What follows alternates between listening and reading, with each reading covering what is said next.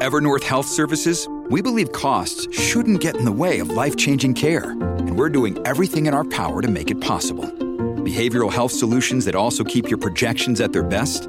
It's possible. Pharmacy benefits that benefit your bottom line? It's possible. Complex specialty care that cares about your ROI? It's possible.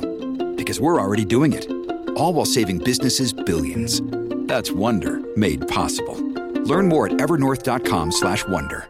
Many of us have those stubborn pounds that seem impossible to lose, no matter how good we eat or how hard we work out. My solution is PlushCare.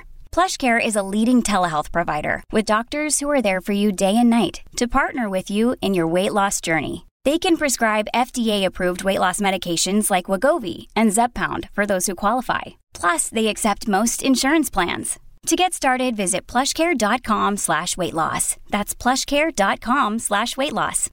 This episode is brought to you by Shopify. Do you have a point of sale system you can trust, or is it a real POS? You need Shopify for retail. From accepting payments to managing inventory, Shopify POS has everything you need to sell in person. Go to shopify.com/system, all lowercase, to take your retail business to the next level today. That's shopify.com/system. Welcome to the New Books Network. Hi everyone, and welcome to New Books Network.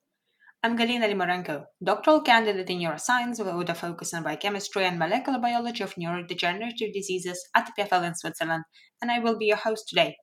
Today we'll be talking to Jennifer Stuba about the new book, 8 Billion and Counting: How Sex, Death, and Migration Shaped Our World. A provocative description of the power of population change to create the conditions for societal transformation. Well, Jennifer, welcome to the show. Thank you so much. So how are you? How is your week going? Everything is going well. We are into our summer here, and so it's hot days, but long, lazy hot days. And can you tell us, what do you do? I am a writer and professor of international studies, and I focus on population trends. So in my work, I try to explain to students and other audiences why population trends matter for big questions like why is there war, or why are some countries poorer than others? And how did you get interested in this field? I went to a really small women's college in Atlanta, Georgia called Agnes Scott College for my undergraduate degree. And I think there's some benefits to going to a small school because you don't have as many choices as what courses you take. So often that means you take courses that maybe you wouldn't have chosen to begin with. And one of these was a migration course. And I had just a really fabulous professor, Dr. Feng Xu, and she really brought to life just the variety of angles on migration. It was a very interdisciplinary approach to it. So not totally political science, but cultural studies and history and anthropology. And I just got to learn a lot of the gender issues, the political policy issues, economic issues around migration, and same for some issues about environment. And so I knew I wanted to be a college professor because I had such great college professors, and I just super nerd about that. So I asked her, are there places where I could go to graduate school where when people talk about national security, they don't just talk about guns and bombs part of it, but they talk about what are the real underlying reasons why people go to war. I'm thinking like, the environment. And she said, absolutely. University of Maryland is really strong in environment. And so that's where I went to get my PhD. And what role did those mentors play in your journey? I think, far and away, my undergraduate professors, many of whom I'm still in touch with, played a pivotal role in shaping my approach to these subjects, just the way that they were always so interdisciplinary. That is not necessarily rewarded when you are at the graduate level, as and many other people know. We get really siloed, and you're expected to be very narrow and have a narrow expertise in a particular area. And the whole system doesn't really reward that expansive thinking. I feel like I've always pushed back against that. Now, and there are penalties for it. I think there can be intellectual penalties for it. People don't know where to put you. Maybe it could hurt your ability to publish in journals, things like that. But I think personally, the reward is tremendous. So that mentorship through example was really important. And then during my graduate school, the mentors that I had while I worked at the U.S. Department of Defense, though they were indispensable. So I did have the opportunity while I was working on my dissertation at the University of Maryland, which is right in Washington, D.C., I had a time where I thought, well, I'm pretty sure I want to be a college professor, but also while I'm here, I'd like to see if I might be interested in the policy aspect of this. And so I was fortunate enough to get first an internship, which was kind of funny because I was by far the oldest intern. I think I was 25. So I was along with other undergraduates, was an intern for the Department of Defense, and then got pulled up as a consultant to work for policy. So the strategy office in the Pentagon's policy arm on demography. And so what I did while I was there was really learn. It was like another education, another degree really, to see how do people take academic research and translate it into policy action. And that has been invaluable for how I try to take my own academic research since then and translate it to policy action. And the people who I worked with at that time, they continue to support me, even as I've launched this book, by helping me host talks and connecting me with other people. And it's just really a fantastic network. And what would you say to our student listeners and maybe early career researchers as well? I think it's important to get experience outside of what you think you want to do. When I was at the Department of Defense, I knew when it was time for me to go. And for me, that time to go was when I had more questions than answers. And when you're working in those kinds of situations, whether it's for your own State Department or your own, national security community, you don't have time to look into those answers like a researcher would. So I knew it was time to go, and for me to go back into academia and spend my career researching. But likewise, I now know when it's time for me to stop my research and share back with the policy community. And I think that's because I took a risk, and, it can slow you down. If you're really just thinking about like an end point, it can cause you to have a meandering path to get to wherever your end point is. But I think it's invaluable to get a variety of experience because, there are lots of people who try to write policy relevant research who've never worked in policy a day in their lives. And I think that it's much harder for them to understand how policymakers actually use their work. And that's just one example. I think for, any students of mine, I say, get all kinds of experiences, because then you know what you don't want to do. It's not like you get experiences to figure out what you do want to do. Often you get them and say, nope, that's not for me. I mean, I've had internships in business development and marketing and, fundraising, all kinds of things before I became a professor. And you'd be surprised even now how much I draw on that experience for event planning and book talks and all those things. Oh, love it. So your latest book is 8 Billion and Counting: How Sex, Death, and Migration Shape Our World. So what inspired you to write it? Those conversations with policymakers. I really think of this book as my answer to all of the questions that I've gotten over the last 15 years from people in the business community and advocates and policymakers about why demographics matter. It seems to me that everybody knows a little something about demographics. They know general trends, or that China has a really big population, or that, India has had a big population and so on. But often that's kind of where it stops. And so what I wanted to do in this book is think of all the questions. I really get asked similar questions over and over 15 years across audiences. And to me, that meant that I could write a book that would address those and really touch on multiple audiences. Excellent. So let's dive into the book. And can we start with a sort of very basic background? So could you describe what is the state of the world that we live in now?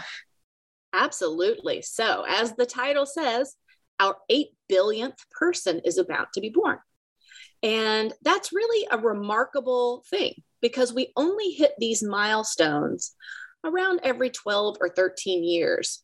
And in fact, when we go to hit 9, it'll be even longer before we hit 9 billion because world population growth is slowing. So I thought it was important for us to, timing wise, I've wanted to write this book for a long time as that frequently asked questions in some ways, but why now? And it's because we have our 8 billionth person about to be born. And so the world that this person will be born into is really remarkably different than the world that the 7 billionth person or 6 billionth person would have been born into. And as I describe in the book, the previous century was one of exponential population growth.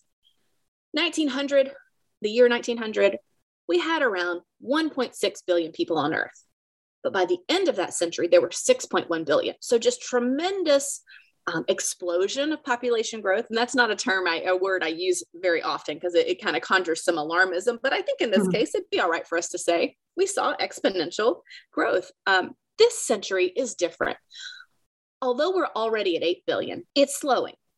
What we see with this century is the widest gulf in trends than we've ever seen before. And that is in sex, death, and migration, as the title of the book says.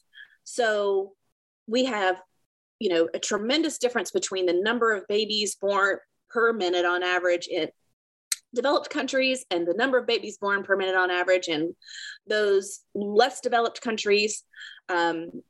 We have tremendous differences in life expectancy. Migration has very uneven consequences and trends around the world. And so I wanted to, in this book, show how big the gulf is in those trends worldwide, but also at the end of the book, by the time you're finished reading, you can understand that we're all headed down the same path, and that is a path of population aging. And many people who write about population aging, and this would include those in the media, they talk about it all doom and gloom. So this is the gray menace. This is the thing to be feared. And I think we fear what we don't understand. And population aging is our newest trend. We don't have data stretching out over a century like we do for population growth. I mean, all of our theories, all of our thinking about economics and politics, they were formed under conditions of population growth. Now the conditions have changed. And so we need a general rethinking of our entire approach to the world. So what are some of those usual models that we have when we think about demographics and human populations? The one that I want people to think about, and I don't know the answer to this, so I think this is a call to action for people in their thinking. I teach a lot on the environment. I teach environmental politics.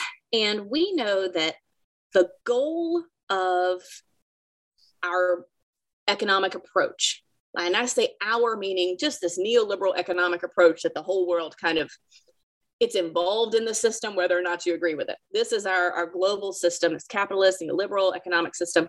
It's unending growth. So our measures of success, how do we know an economy is doing well? Is it growing?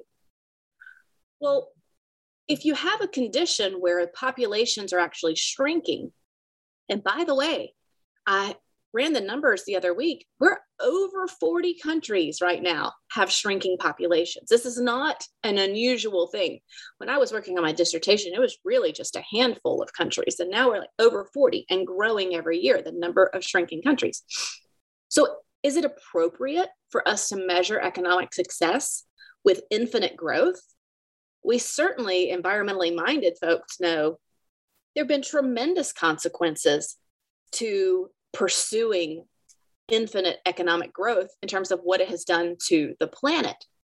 So how else could we think about economic health? So you present this concept in your book, which you call differential growth. Could you explain what that is? Sure. So if we look at, it seems like an oversimplification, but let's just say right now, poor countries and rich countries, countries that have high GDP per capita and countries that have low GDP per capita, more industrialized, less industrialized. Stick those as two different camps. The countries that are on the wealthier end of things, more industrialized, they have what's called below replacement fertility. Basically, replacement fertility is two: one to replace the mommy, one to replace the daddy, biologically speaking. So anything above two means that your population will be growing over time. Anything below two means your population will eventually be shrinking. So those countries at the wealthier end of the spectrum, one of their demographic trends is that they have low fertility. They also have longer life expectancies on average. So that leads to a case where the median age of the population is higher. So if we lined up everybody in a country from age 0 to age 100 in order by age, and we ask the middle person to raise their hand, you get very different numbers around the world. Japan's median age is over 40, and they are the oldest country on the planet. In Nigeria, I think the median age right now is 18. So they're one of the youngest countries on the planet. And so the other end of that spectrum is that the lower income countries have higher fertility. And I'll put a little asterisk on that I can come back to, but they have relatively higher fertility and they have relatively lower life expectancy. So there you get your differential growth, kind of two sets of trends. But that little asterisk I mentioned is that there are very few places on the planet where fertility is still really high. And so one of the principles that I think comes out of my book is that trends change, but our thinking doesn't always keep up with it. A lot of people I talk to still think that really high population growth is a major issue in the world. But when I run the numbers, there are only a few countries where we have very high fertility. And here's how this would work out. So many of your listeners might have had to encounter The Population Bomb by Paul Ehrlich. It was published in 1968. And it's kind of the straw man that's set up for this population environment, but it was an influential book at the time and even since then. And so The Population Bomb basically argued that humans were, let me put this in some air quotes, breeding themselves into extinction, that population grows exponentially, but food production grows only linearly. And so there would be mass starvation and death. And it's an echo of the Malthusian argument Thomas Malthus made, Principles of Population, in the late 1700s. So at the time, it actually makes sense that people would have been worried about a population bomb. Because when you look at the numbers and count the number of countries in the world where the average total fertility rate, so this is the average number of babies born to a woman in her lifetime, was 5 or more, there were 127 countries at the time where women had 5 or more children on average. And I don't know how many countries we would have counted in 1968, but obviously it was fewer than we have now because the number of countries has kind of grown over time. So that's a lot.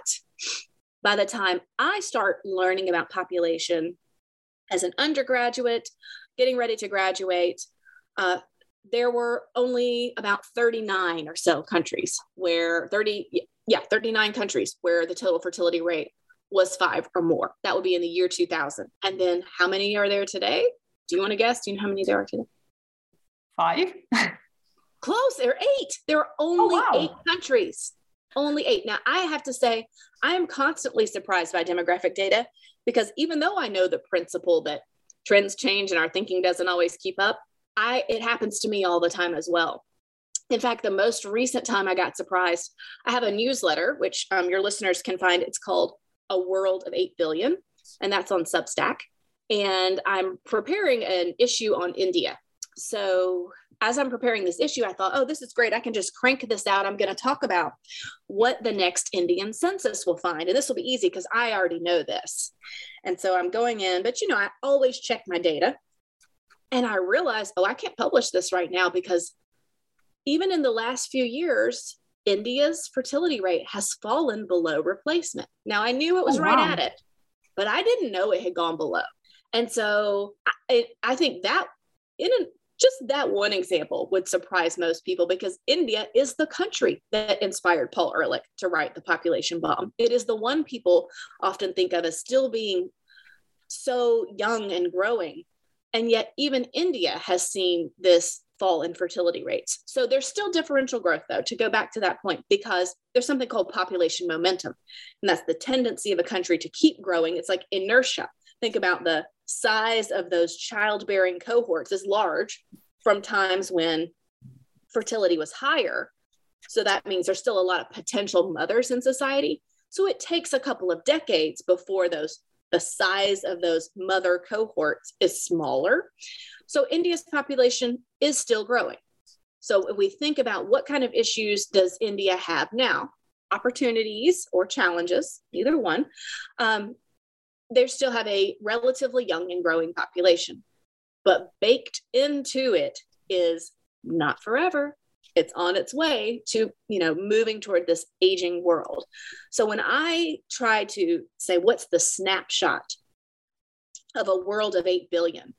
It is a world of differential trends, really wide differences in birth, death, and migration, but where everybody's moving along the same path, so that when we get to that world of 9 and 10 billion, we will be an aging, smaller, in many senses, world. And how did the ethnic composition of the human populations change throughout, especially sort of closest history to us in 20th and now 21st century? That's a great question. And I think it's one that researchers can pay attention to both at the global level and at the subnational level. So globally, the places where population is growing the slowest, and that can include shrinking, is Western Europe, East Asia, and North America.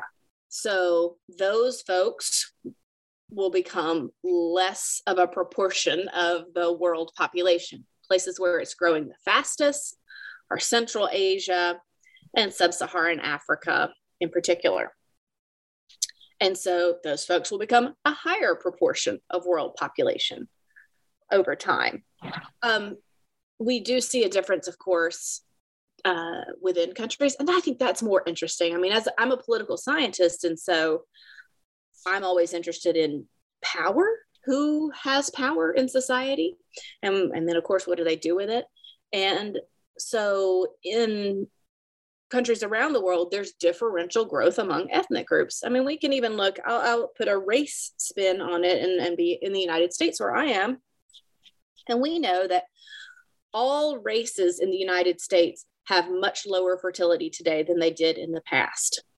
And that includes being sub-replacement fertility. But the younger generations in America are far more racially diverse than the older generations in America. So if we look to what will America look like, in 50 years, don't even have to say 50, we could say in 20 years, is a much more diverse country in the future. And of course, we have a lot of political stress, arguments, fights, violence around those changes. And that is not unique to America. And it's been the case, around the world and throughout history, that when one group grows faster than another, people can feel like their power and position in society is threatened, and therefore they often act in violent ways to counter that. Yeah, so my next question is probably a little quite broad, but I was wondering then how demographics are actually impacting on what's going on in the world. I think it's the foundation of everything, but this is where my political science training and perspective comes in, because, I'm not a demographer in the sense that, here are the data and here's how we got them and here's what drive the demographic trends. I'm more on the other side of that, which is, so what about the trends? And you can have the same demographic trend in two different countries with two very different outcomes. And that's because the rules of the game, what we would say are political institutions, the rules of the game matter. So, for example, maybe people might find retirement a boring subject because we all feel, many of your listeners probably feel far away from retirement, but bear with me. So if we think about population aging as a trend, and let's say we're going to look at Greece and Japan. Well, Greece and Japan both have older populations defined as higher median ages, relatively greater proportion of people at older ages than younger ages. Does population aging mean the same thing economically in both countries? Well, no, it doesn't, because the rules of the game are different for retirement, for example. So even the effective retirement age, the age at which people actually retire, has been about 71 years old in Japan. And there were times when it was as low as about 55 in Greece. It's gone up since then, but that's because the rules of the game changed. So does population aging look exactly the same in those two countries in terms of support for the elderly? No, because they're totally different ages at which people exit the workforce, or even health. Let's look at how long do people live healthy lives, not just total life expectancy, but their healthy life expectancy. If people are living healthier longer, then if the rules of the game allow them to work longer, then they can continue to put into the system. This will be going back to our neoliberal economics here. They can put into the pot of money that gets dispersed. But if they don't live long, healthy lives, or the rules of the game force them into retirement, because that's the case in a lot of places of people at mandatory early retirement ages. China, I believe, has some mandatory early retirement that they probably need to change the rules on that because the population is aging. So aging can look different in different contexts, and the same for other trends. A lot of people might know that there is a correlation between really young populations and high degree and civil conflict. So you have a higher likelihood of outbreaks of certain types of civil conflict when you have a very young population. But it is not true that every young country has a civil conflict. And why is that? And that's because when you have to really dig in, and it can be a complicated answer, there's different types of regimes in place. Is it a personalistic dictatorship or, so on? And how capable is the government? How great of a reach do they have to actually govern in the society? All kinds of getting down into the weeds, political science rules, but those matter. So I think we need to pay attention to demographic trends really as a starting point in some ways. Everybody needs to do it as a starting point. Like, don't ever leave it out of your analysis because it sets the scene for things in a way much more powerful than geography would, because people are the foundation of every society. There are workers, there are soldiers, there are students. But then you can't leave it there. And you have to really add in the context to say, what's unique about this country? What are the institutions and rules in that society that amplify a demographic trend, or they diminish a demographic trend, dilute it? And that's where you can have some really cool studies looking at similar trends in two different places with very different outcomes. And how do demographics contribute to peace, for example, and maybe neutrality of some of the countries? Does this have any connection to demographics? That's a really good question. I don't know that it would, if we're thinking in terms of like the ability or the willingness of the country to get involved in international wars. I mean, what I tend to boil it down to is willingness and ability. And so how does demographics affect willingness and ability of a country to engage in war? Russia might be an interesting example here. So it was popular, at least a few, I would say really until recently, in the national security community, to argue that Russia's demographic trends were going to prevent Russia from being an aggressor internationally. And those trends were low life expectancy for males, a very unhealthy population. In fact, life expectancy for males in the early 2000s, I think it was around 58 years. And to put that in perspective, for the lowest income countries in the world, it was 54. So this was very low. We know that alcoholism was high. So health was bad. Life expectancy was low. The country was shrinking sometimes by 500,000 people a year in the early 2000s, and fertility was low. So there were analysts, in fact, there were people in positions of power who said Russia's demographic trends will keep them, we don't have to worry about Russia. They're not going to be able to look at this mess that they're in population-wise. They can't afford to go out and be aggressive. But that's an oversimplistic view. So we all, again, have to bring in some more of the political science here. And I've always argued, well, no, you're just assuming that demography is destiny, but it's not. So the ability part of it, could Russia have enough soldiers? Well, they could if the way that they fought was perhaps more based on technology. What if they did a lot in the cyber realm? Then you need fewer boots on the ground, so to speak. What about the effect of those population trends on the economy? Can they afford to pay for a military? Well, they can if the government, which does not have to answer to the people, moves the funds towards the military and away from perhaps social priorities, which is harder to do in a democracy. So there you go with rules of the game again. And then, of course, the willingness, and we would not even have time nor am I prepared to dig all the way into Vladimir Putin, but there was certainly a willingness there to pursue aggressive goals despite any economic, demographic, and so on obstacles that could be in the way.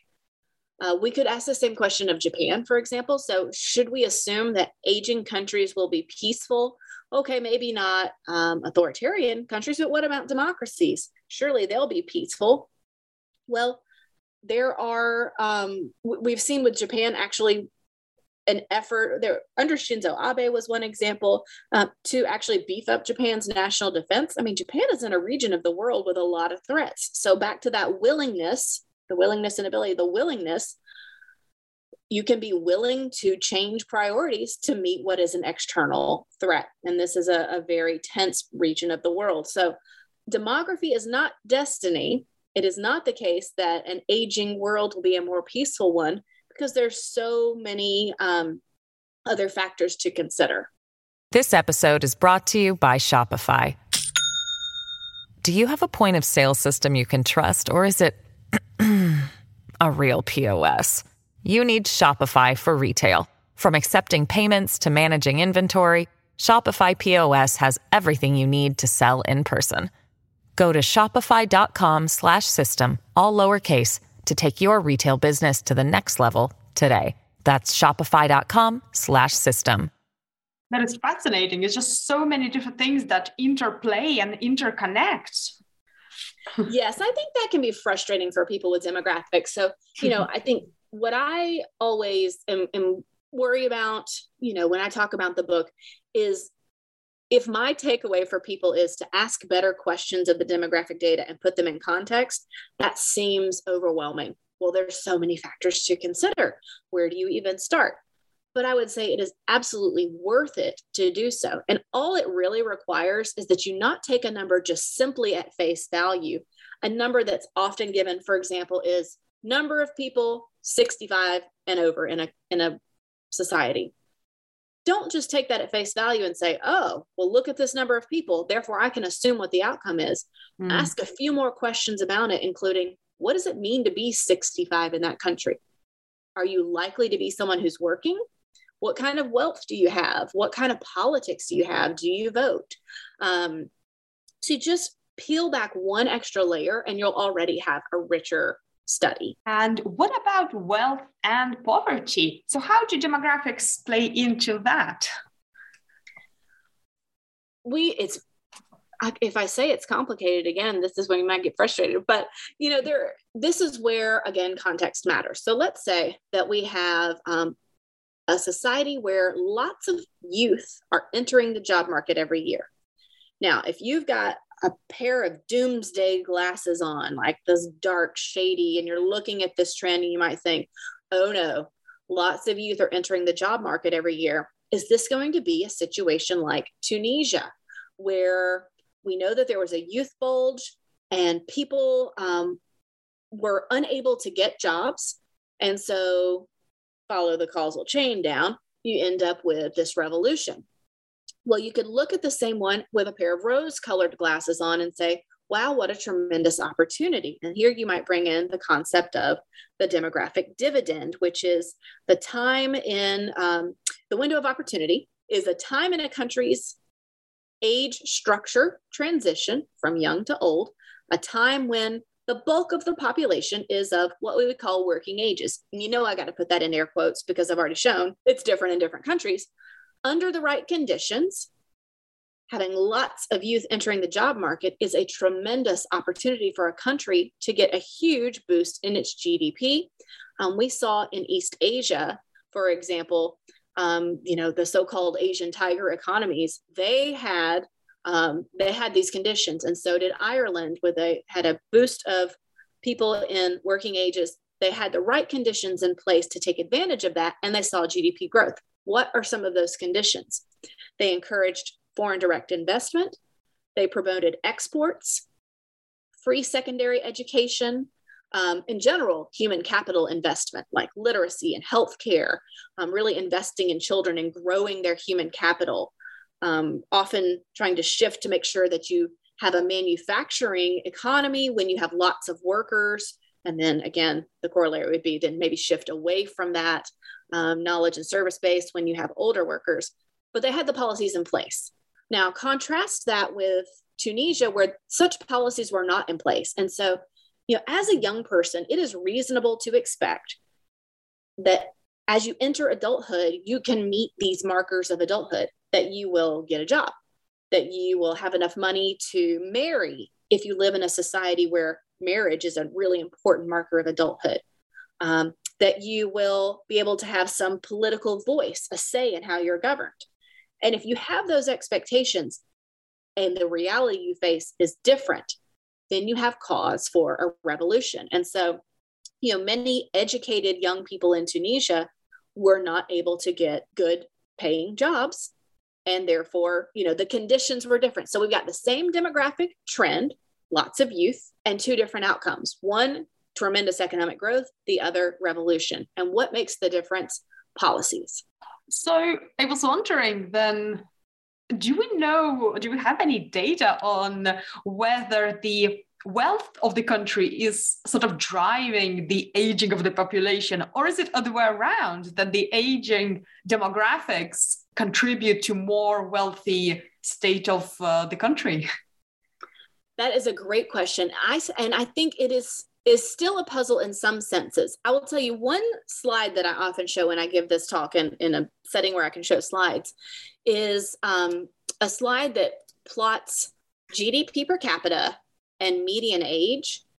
And honestly, if you look at the countries that have a median age of 35 or above, they are all over the place in terms of GDP per capita. I mean, they're very low, like under 5,000 to over, 45,000 in the year 2000. Today, we under 5,000 to above 80,000. So there seems to really be no relationship. Like, not all aged countries are wealthy. I think that's a statement we can make. Not all of them are wealthy. So, and we also see fertility falls in countries even if they're not wealthy. So I'm going to go on the other end of the spectrum here.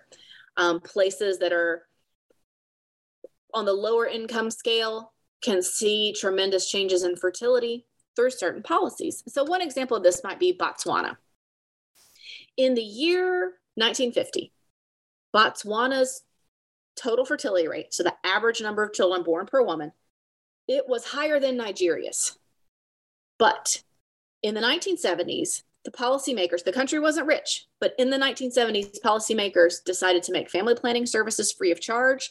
They, over time, integrated those services into maternal and child health services. They made sure that girls' secondary school enrollment was a priority.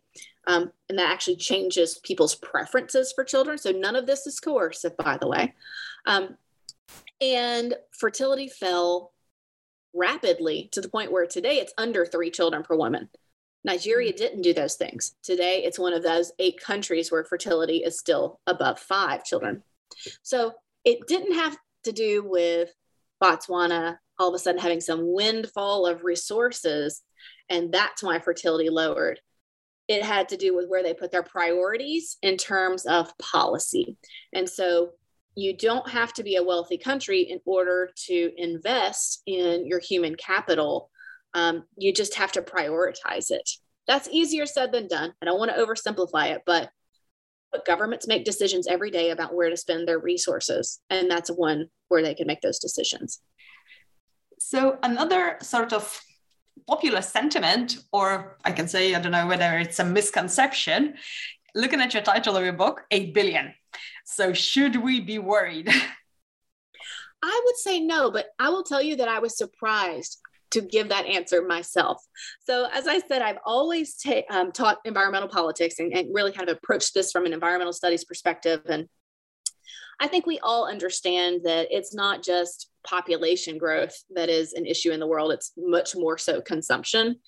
But it constantly, the overpopulation debate rears its head all the time. And I see it. I mean, I never give a talk where that's not one of the first 2 questions that people ask. And my students, my undergraduate students, will come to me from their high school, their secondary school, with the assumption that the world is overpopulated. So when they hear 8 billion people, and they're also learn every day about how bad climate change is and environmental degradation, the assumption is this is a bad thing.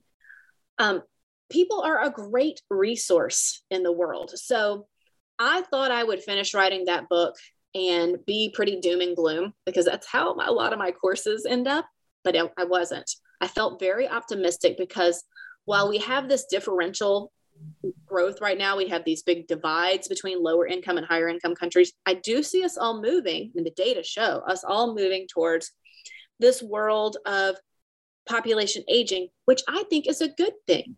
Because if you feel as an individual that if you have a baby, that baby is going to make it to adulthood, and you feel pretty confident about that, that's really positive. And that's actually how fertility lowers, right? You know, people would have 7 or 8 children, hoping some of them make it to adulthood, but knowing how the chances of that might be really low. Nowadays, if you have a baby, in most places of the world, you can be pretty sure that baby will make it to adulthood. So people have fewer children. Why should we think of that as a bad thing? You know, that's a good thing. If we're living longer, healthier lives, and that's why the population is aging, isn't that also what we would hope to happen? So I think we'll top out world population. Of course, we don't know. I actually think it's going to be slower than we expected. So I would say, if you asked me this 3 years ago, I would say, all right, it took us, 12, 13 years to go from 7 billion to 8 billion. It was the year 2011. So it was when we hit 7 billion, and we should be hitting 8 billion. I would say early 2023, based on what I'm seeing from demographers. The time to the next billion, we knew it would be slower. So it may be 13 years or 14 years. But what we've seen in the last few years is places that have a large proportion of the world's population, like India and China, they have sub-replacement fertility now, like we said, and that drives a lot of our global projections. I mean, when you have put together about 3 billion people out of the 8 billion, obviously that drives a lot of our global trends. So our world of 8 billion has slower population growth. And I think that is a good thing. And for a couple of reasons. One is it means people are living longer, healthier lives, and knowing that when they have children, they will live to adulthood. And also, hopefully it does mean less pressure on the planet, but only if policies are in place to regulate our consumption or to incentivize us to have lower consumption.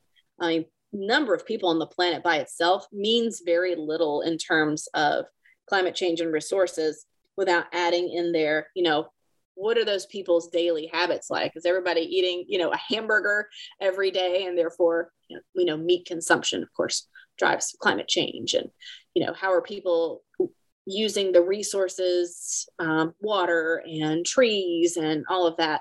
Are they using them wisely as stewards, or are they using them with abandon because they're not working about the future? So I think what people can take from a world of 8 billion is, who are these 8 billion people? Where are they? And what kind of policies do we put in place to make the most of the tremendous resource that is 8 billion people?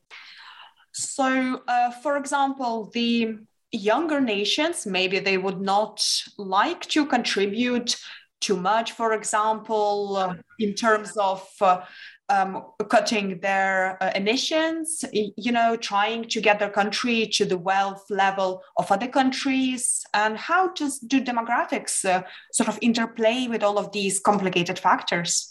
I think they are a correlation, as you said. So, I think the main part is lower income countries make effectively the argument that we didn't do this. We didn't get us to where we are today. And therefore, we don't have the monetary resources to get us out of this. And therefore, you wealthier countries who are the ones who got us to where we are today and have the resources should share a bigger burden. It happens to correlate with the countries that are younger are also lower income. But I don't think that demographics is really the causal factor behind that. It's really all about the income part. Mm-hmm. Yeah. And what is the role of public education about our demographics? I can give an example as of myself. I've been watching Hans Rosling videos on statistics on human populations, and it completely shifted my perspective. So should we teach more? I think we absolutely should, because, if I think about most people in general go into some kind of nonprofit or private sector work, right? Most people don't get a job in government. Okay. So what do businesses need to think about demographics? Well, demographics shapes the entire landscape of a country. So any business wants to think about, well, where will we be in 5 years? Well, where will the world be in 5 years? And what's so useful about demographics is that it's like the best crystal ball we have, because the people who will be entering the labor force in 10 years, well, today they're in primary school. We already know how many of them there are. We can kind of see the future in our own age structure. So I think that's one reason why people would want to pay attention. But another would be risk analysis. Where do you want to invest in society, and where are the greatest needs? So let's say you have a humanitarian organization that you work for, and you want to think about the near future, the next 5 years. Well, where are there likely to be the greatest humanitarian needs? Demographics can help you understand that, because we know that countries that are very young and growing have, of course, low educational attainment, they have joblessness and persistent poverty, and they're more prone to conflict. So you can kind of use demographics to understand where those hotspots might be. Same for opportunities in the future. Where do we see in the world, lots of young potential workers? That might be a great place for putting, your offshore manufacturing facility and so on. So I think everybody should learn more about demographics, because no matter what kind of work you do, it can help you understand the landscape so much better. And where do you want to see us heading to in the future? I will say that I want to see us less afraid of demographics. So as I show in 8 Billion and Counting in the book, no demographic trend is inherently good or bad. So just because we're headed into an aging world, or just because we used to be a much younger world, neither of those is inherently good or bad. It's really what you do with it. So I would love for people to walk away from the book with a list of the kinds of policies that perhaps their country could put into place, or their community. It's not always at the country level, of course. Education, I think of as a very local thing, and health access, and I think of as very local. So what kind of policies would you want to put in place now to shape the kind of world that you'd want tomorrow? And what discoveries in your research for your book, 8 Billion and Counting, surprised you the most? I think the fact that I knew fertility was falling. I studied population aging as a researcher, which is why I've talked about it so much. That's my favorite topic within demographics. So it is not as if I don't look at this every day, but I still learned so much more about how quickly fertility is falling in places in the world that I really would have assumed it was still somewhat higher. I mean, pulling the statistic for myself, I just did it for me. I did it so I could put it in a newsletter. I think it showed up in one of my newsletters, A World of 8 Billion, that there were only 8 countries with a fertility rate of 5 or higher. That was a surprise. So even though I know we were headed to an aging world, the pace at which we're heading there has surprised me. And so imagine that you had to colonize the Mars or some other planet, and you had to put a population of humans there. So what kind of demographics do you think you would put there just to have like a really flourishing society? I mean, I think that's where it's such a funny idea to think about, are we ruining this planet so much we have to go somewhere else? I would say, no, we don't have to go to Mars. We're already heading towards, I think, a healthier planet as long as we stay on the path. So we can't be inactive about this. One of the challenges that we have, I said that low fertility is not in and of itself bad, and it's not cause for alarm. But and this gets to the, what would it be if we colonized Mars? How would we have an extra generation there? What are the social structures like on Mars? I mean, that's really the question. It's not about who goes there. It's about what are the settings for these social structures. So I think we should actually be somewhat alarmed by super low fertility. South Korea, for example, it has super low fertility. It's had about 1.1 children on average per woman. That, a total fertility rate of 1 means each generation is like half the size of the preceding one. What makes it so low? When you start to ask women, they don't want to have children. They don't want to get married because they feel that the social structures and the gender roles for women are incredibly stifling. They feel like there's not an ability to work outside the home and have adequate childcare in place. That's it's incredibly difficult, that raising children is super expensive. So, what kind of rules of the game are you going to put in place on Mars? Because that will determine how many children people really have. Well, this has been a truly insightful discussion. So can you tell us, what are you working on now and what will be your next project? Thank you so much for letting me talk about 8 billion and counting. I have really enjoyed it. And I'm already at work on my next book. One of the chapters in 8 billion and counting, I think it's chapter 6, but I'm not sure. Sometimes I change the numbers at the last minute, but there's a chapter on warfare and wombfare, WMB, wombfare. And it's really a chapter about some demographic engineering, which is deliberate strategies, usually by a government, to shape population trends. And I was fascinated as I wrote that chapter, and I've taught about it and read about it and wrote a little bit about it over time, but I really thought that's what I want to expand on for my next book. So I'm starting a fellowship next year at the Wilson Center in DC, where I will work on a project that talks about how the U.S. government throughout its history has engineered the population, or tried to engineer the population to make the nation. And countries, everybody does this. It does it. Democracies, non-democracies, in the year 2022 or in the year 1922. Governments will encourage births of some people. They will discourage or stifle births of other people. They will allow certain groups to migrate into the country while shutting the doors to others. They'll neglect certain populations so that they have lower life expectancy and poor health, while they put health resources into a different segment of the population. So I think, this book will end up being about the United States, but it has something to say about every country in the world, because I don't think we all realize how extensive demographic engineering has really been in our lives. And I think it's important for us to recognize that. So I guess I would say this next project is about the dark side of population, which is, I always talk about how government policy can shape an outcome. In this case, it's really about, the dark part of shaping an outcome. That sounds super exciting. I hope you come and talk to us about it when it's done. I would love to. Thank you so much. And what would be the best way for our listeners to find more information about your work and also your book? You can find everything about me on my website, which is jennifershubba.com. And my last name is SCIUBBA. And, or you could probably Google 8 billion and counting. And I think my book would come up that way.